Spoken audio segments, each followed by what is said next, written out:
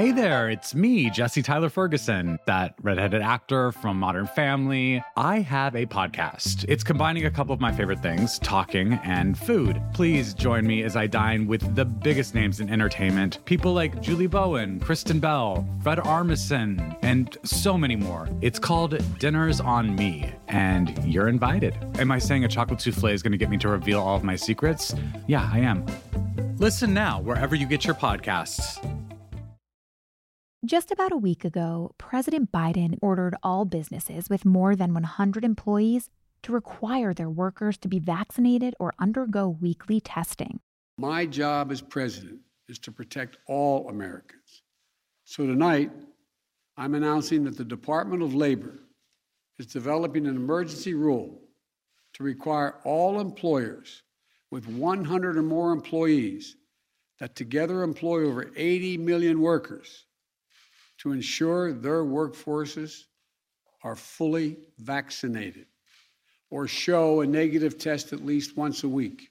He also required most healthcare facilities that accept Medicare or Medicaid funding to vaccinate their employees. And he compelled all federal employees to get vaccinated too. If you want to work with the federal government and do business with us, get vaccinated.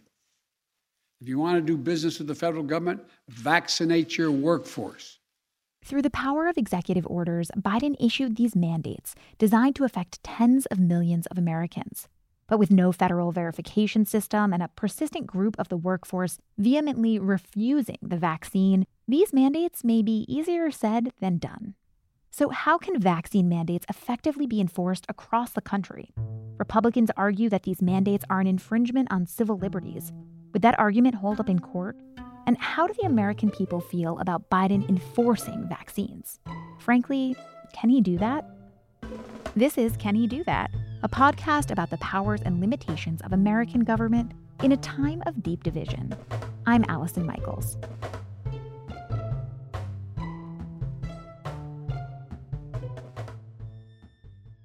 This was the most sweeping set of mandates that we've seen so far from the Biden administration. This was really a step up in the administration's fight against the pandemic. Yasmin Abutaleb is a health policy reporter here at The Post. The most consequential one is probably his executive order telling companies with more than 100 employees to mandate vaccines for their employees or else make them submit to regular testing. And that rule is still being crafted, but the companies would be subject to some kind of fine, $14,000 per violation. It's not quite clear what that would mean yet for whoever is not vaccinated. The other one is a stricter enforcement of his order requiring all federal employees to get vaccinated. So when he first announced this at the end of July, employees could either get vaccinated or do regular testing. He took that a step further and said all federal employees have to be vaccinated. There's no opt-out for testing. And then the last one is requiring healthcare facilities that receive Medicare and Medicaid funding to require their workers to be vaccinated. So this impacts a huge swath of the population.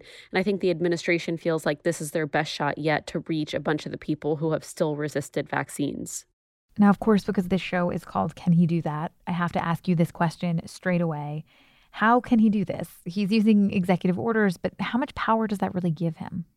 So the government does seem to have this authority, and most legal experts think they're likely to prevail in any legal challenges this executive order will face, which we already know are likely to happen. It's been a while, but there was a vaccine mandate put in place in the early 1900s for smallpox. And because smallpox was ravaging communities in the United States, the government put in place a mandate. And there were legal challenges to that went all the way up to the Supreme Court. And in that, the court ruled that the government did have the authority to put in place a mandate, that people did not have unilateral personal liberties to resist vaccination, especially when it meant putting others at risk. So there is precedent for this. And you've seen, even in this pandemic, some legal challenges to colleges and universities that have put in place mandates. And those have all, I think mostly all, have managed to hold up, even in the face of those legal challenges. The other thing is that there needs to be medical and religious exemptions, which do exist in this executive order that the administration's put forward. They're still crafting the rule and figuring out how it would be implemented, so it's not yet clear what exactly would qualify under that. But they do seem to have the exemptions in place that have been set by precedent, and they do seem like they'll probably be able to resist legal challenges that come forward on this. It's so interesting that, as you say, the issue of personal liberties has already been addressed by the court, because it's this argument that you hear again and again, especially from Republican lawmakers, that Biden is violating personal liberties by doing this. Given that the precedent already exists, is this new mandate still likely to face legal challenges anyway? Oh, absolutely. You've already seen the Republican National Committee say it was going to sue. A number of Republican governors say they were going to sue. There are Republican lawmakers calling Biden authoritarian or saying that this is government overreach. So this almost certainly is going to face legal challenges. But I think largely the consensus among law experts is that the Biden administration will likely prevail in court no matter what challenges it faces. So it seems like the administration was very deliberate in constructing these executive orders to make sure they held up against legal muster. Absolutely. They did not put these requirements in place lightly. And we saw the administration didn't want to go right away to these sort of onerous mandates. You saw them take a number of steps. They started with incentives, with trying to offer cash prizes and sports tickets for getting vaccinated. When that clearly wasn't working and moving the needle enough, they moved to this federal worker mandate or regular testing at the end of July. And that was in large part done to give businesses that wanted to put in place mandates political cover to do so, that they could sort of follow the path laid by the federal government. I think you see this as yet another cultural divide, but it does seem like the administration does still have a majority of public support. Even after the mandates were announced, many polls showed that a majority of the public still supported mandates. So in short, the answer to whether or not Biden can do this is yes. It seems like based on the executive orders that he has laid out, this is likely to hold up in court. It does seem like he can do this and that he'll likely succeed in upholding it. A lot of prominent Republicans, including House Minority Leader Kevin McCarthy, have been pretty outspoken against these new mandates. If you were one of those individuals that had not been vaccinated yet, you had questions, you had doubt. I don't believe in a punishment method to get somebody to do it because they'll create more doubt. If you remove information from the internet where they can't have all the information, if you say you're vaccinated and you still have to wear a mask, even though the science doesn't say it behind it, that is no incentive to get vaccinated. So I would take a much different approach. In many cases, they themselves are vaccinated, and we've just established that the legal groundwork is likely on Biden's side. So why are Republicans taking this approach? I think they see this as another potential cultural wedge issue, in the same way they kind of made masks a cultural issue. They've argued that this is a violation of personal liberties and personal freedom, and that this is the government mandating what they do with their bodies. And so I think they see this as something that could potentially appeal to a base of their supporters. And it does seem to be working in some cases. You do see in a lot of states the public really revolting against mask mandates in school. So, of course, they're going to revolt against broader vaccine mandates. So I think they see this as another cultural issue they can kind of pounce on. But it does still seem like the majority of the public does want these mandates in place. And what about all the people that aren't covered by these mandates? It should cover about tens of millions of people. But obviously, there's people who don't fall into any of the categories where this would be mandated. So is there a plan to reach them? That's a great question. And I think we're still waiting to see. My colleague Annie Linsky and I wrote a story saying that the administration had debated requiring vaccinations for international travelers and then decided against that because they came up against a number of logistical hurdles that they didn't know how to resolve quite yet, or thought it would be too logistically challenging right now. And we know that they're discussing a potentially broader mandate for domestic travel. It's unclear how likely that is to go into effect, but clearly more mandates are on the table. So this seems to be a point of active discussion. We're still facing a huge surge in the country. We're still at more than 150,000 cases a day. And we've seen through the example of other countries that mandates are probably the most effective tool there is to compel vaccine hesitant people to go ahead and get shots. So you saw them take this big next step forward, but you still see them not quite using all the power of the federal government to enforce this. As you mentioned, the vaccine rules apply to businesses with more than 100 employees. How has the business world been reacting to this? It's been a bit mixed, but I think you've actually seen a lot of businesses welcome this. A lot of businesses want to mandate vaccinations for their employees because it means people can more easily get back to work. You'll have fewer disruptions. It's safer.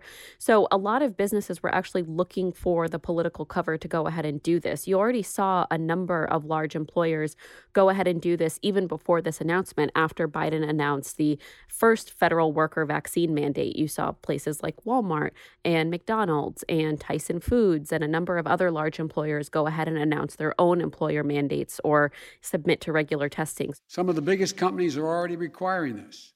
United Airlines, Disney, Tyson's Food, and even Fox News. The bottom line, we're going to protect vaccinated workers from unvaccinated coworkers. We're going to reduce the spread of COVID-19 by increasing the share of the workforce that is vaccinated in businesses all across America. I think there were a lot of perhaps smaller businesses that wanted more political cover to go ahead and move forward with this. And then, of course, you've seen some unions, some businesses say that they're going to fight back, that this is too onerous for them, that this isn't practical. So it's been a bit divided, but I think by and large, you saw businesses wanting this protection from the government, this rationale they could use to go ahead and require it. More of my conversation on vaccine mandates with Yasmeen after this. If you're looking for a smoking gun, I can absolutely guarantee you will not find it. In October 2001, a series of letters filled with a deadly powder called anthrax were dropped into the U.S. mail system. What started as an unprecedented case turned into an unsettling mystery. Who sent these deadly letters? And why? From Campside Media and Sony Music Entertainment, I'm Josh Dean, and this is Cover Up Season 4, The Anthrax Threat, available now. What do we know at this point about how effective a mandate like this might be in the United States? We've seen some evidence from abroad of this working, but of course the United States is unique in some of its vaccine hesitancy and its vaccine resistance. So what do we know about how effective this might actually be? I think there are some early signs that these can be quite effective, and you can just look at some U.S. companies that put in place mandates slightly ahead of Biden's announcement last week. So Tyson Foods, which is a massive employer in the United States, said 5,400 people got a shot or were fully vaccinated within 2 weeks of the company making its announcement. You saw Delta Airlines, which stopped short of putting in place a vaccine mandate, but said that employees who did not get vaccinated would have to pay $200 more per month for their health insurance if they weren't going to get vaccinated. See about a quarter of the unvaccinated people go and get shots. So there do seem to be some early signs, even in the U.S., that this is effective. There were some states that offered lotteries for people who got vaccinated. You could get tickets to sports games. You could get a college scholarship or full ride to college if you got a vaccine. But that wasn't moving the needle in the way that the White House wanted. So you saw them kind of moving towards this. And I think they just finally got to the point where you see them taking a kind of more antagonistic tone towards the unvaccinated and realizing that the carrots aren't working. They have to move to the sticks. They have to just require people do this or make life harder for the unvaccinated if they're going to really move the needle on this 30% or so of adults who are eligible who haven't gotten vaccinated to go ahead and do so. Okay, so if he succeeds in upholding it, the next step to this is enforcing it.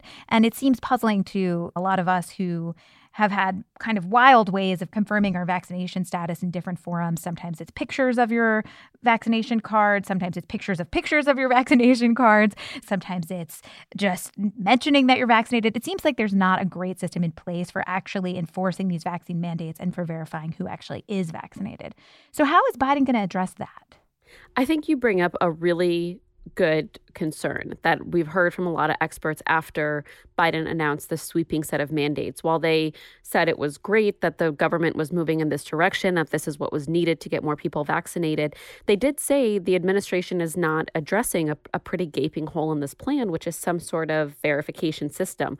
We know from past reporting that the administration has resisted this kind of measure of establishing an app or some sort of program that would allow everyone to just easily put their vaccination card or their vaccination status in there, that it would be verified, and you could basically just show almost like a QR code at a door. In the set of mandates that was announced last week, one of the examples in there was that the administration hoped that entertainment venues with lots of people indoors would require vaccinations, or even just lots of people packed closely together. it's not really practical to expect people to show up with their vaccination card or to swipe through their phones and show the picture of it, and someone with a flashlight is kind of looking at it and trying to make sure the person's vaccinated. The sort of verification system would make it a lot easier in lots of different venues to show proof that you're vaccinated, but the administration's shied away from this. They've discussed it. They discussed it as early as the spring. They've decided against it. So it is, I think, a looming question. What kind of system could we come up with that would make it easy for people to show it and that wouldn't result in long lines or lots of backups at these places that are requiring vaccinations? So then what happens next here? What will we actually see when it comes to putting this mandate into action? Well, the administration has to actually write these rules and figure out how it's going to implement them. So even though we reported that other mandates are up for discussion, including that travel mandate, they say their focus right now is on implementing the broad set of mandates that they just announced. So they need to actually craft this rule. They need to figure out how the enforcement is going to work, how they'll fine companies for violations, what constitutes as a violation. So I think it's going to be several weeks of the rulemaking process and actually getting this in place. Even though they announced this sweeping set of mandates last week, they had really just moved to put in place the first set of mandates that Biden announced at the end of July. So this process takes time. And it's interesting to consider that it's coming at a time when the administration is trying to figure out its policies around boosters. It seems like mandating 2 shots is what is happening at the moment, but they're also grappling with whether or not a 3rd shot is going to be required for most people and whether or not science supports that. So how is that complicating things for the administration right now? I think those are 2 separate issues. I think the vaccine mandates for the workplace are one issue, and the boosters are a separate issue. The White House has said everyone would be eligible for a booster after September 20th, about 8 months after you got vaccinated. There's some debate internally over if it should just be the immunocompromised and the elderly, whether it should be healthcare workers and the elderly and the immunocompromised, or whether it should be everyone. I think where that question could come into play a bit more is down the line, what constitutes as fully vaccinated? Is it 2 shots or 3 shots? But for right now, they're still saying 2 shots constitutes as fully vaccinated, except for perhaps the immunocompromised. So I think these are kind of 2-track issues that the administration has to deal with simultaneously. All right, Yasmin, thank you so much for your time. Thank you.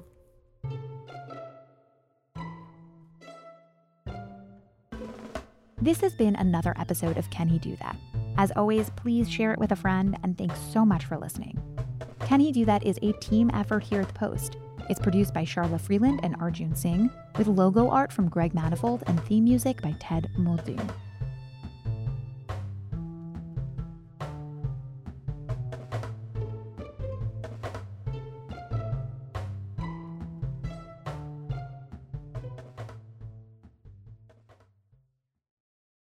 If you're looking for a smoking gun, I can absolutely guarantee you, you will not find it. In October 2001, a series of letters filled with a deadly powder called anthrax were dropped into the U.S. mail system. What started as an unprecedented case turned into an unsettling mystery. Who sent these deadly letters? And why? From Campside Media and Sony Music Entertainment, I'm Josh Dean, and this is Cover Up Season 4, The Anthrax Threat, available now.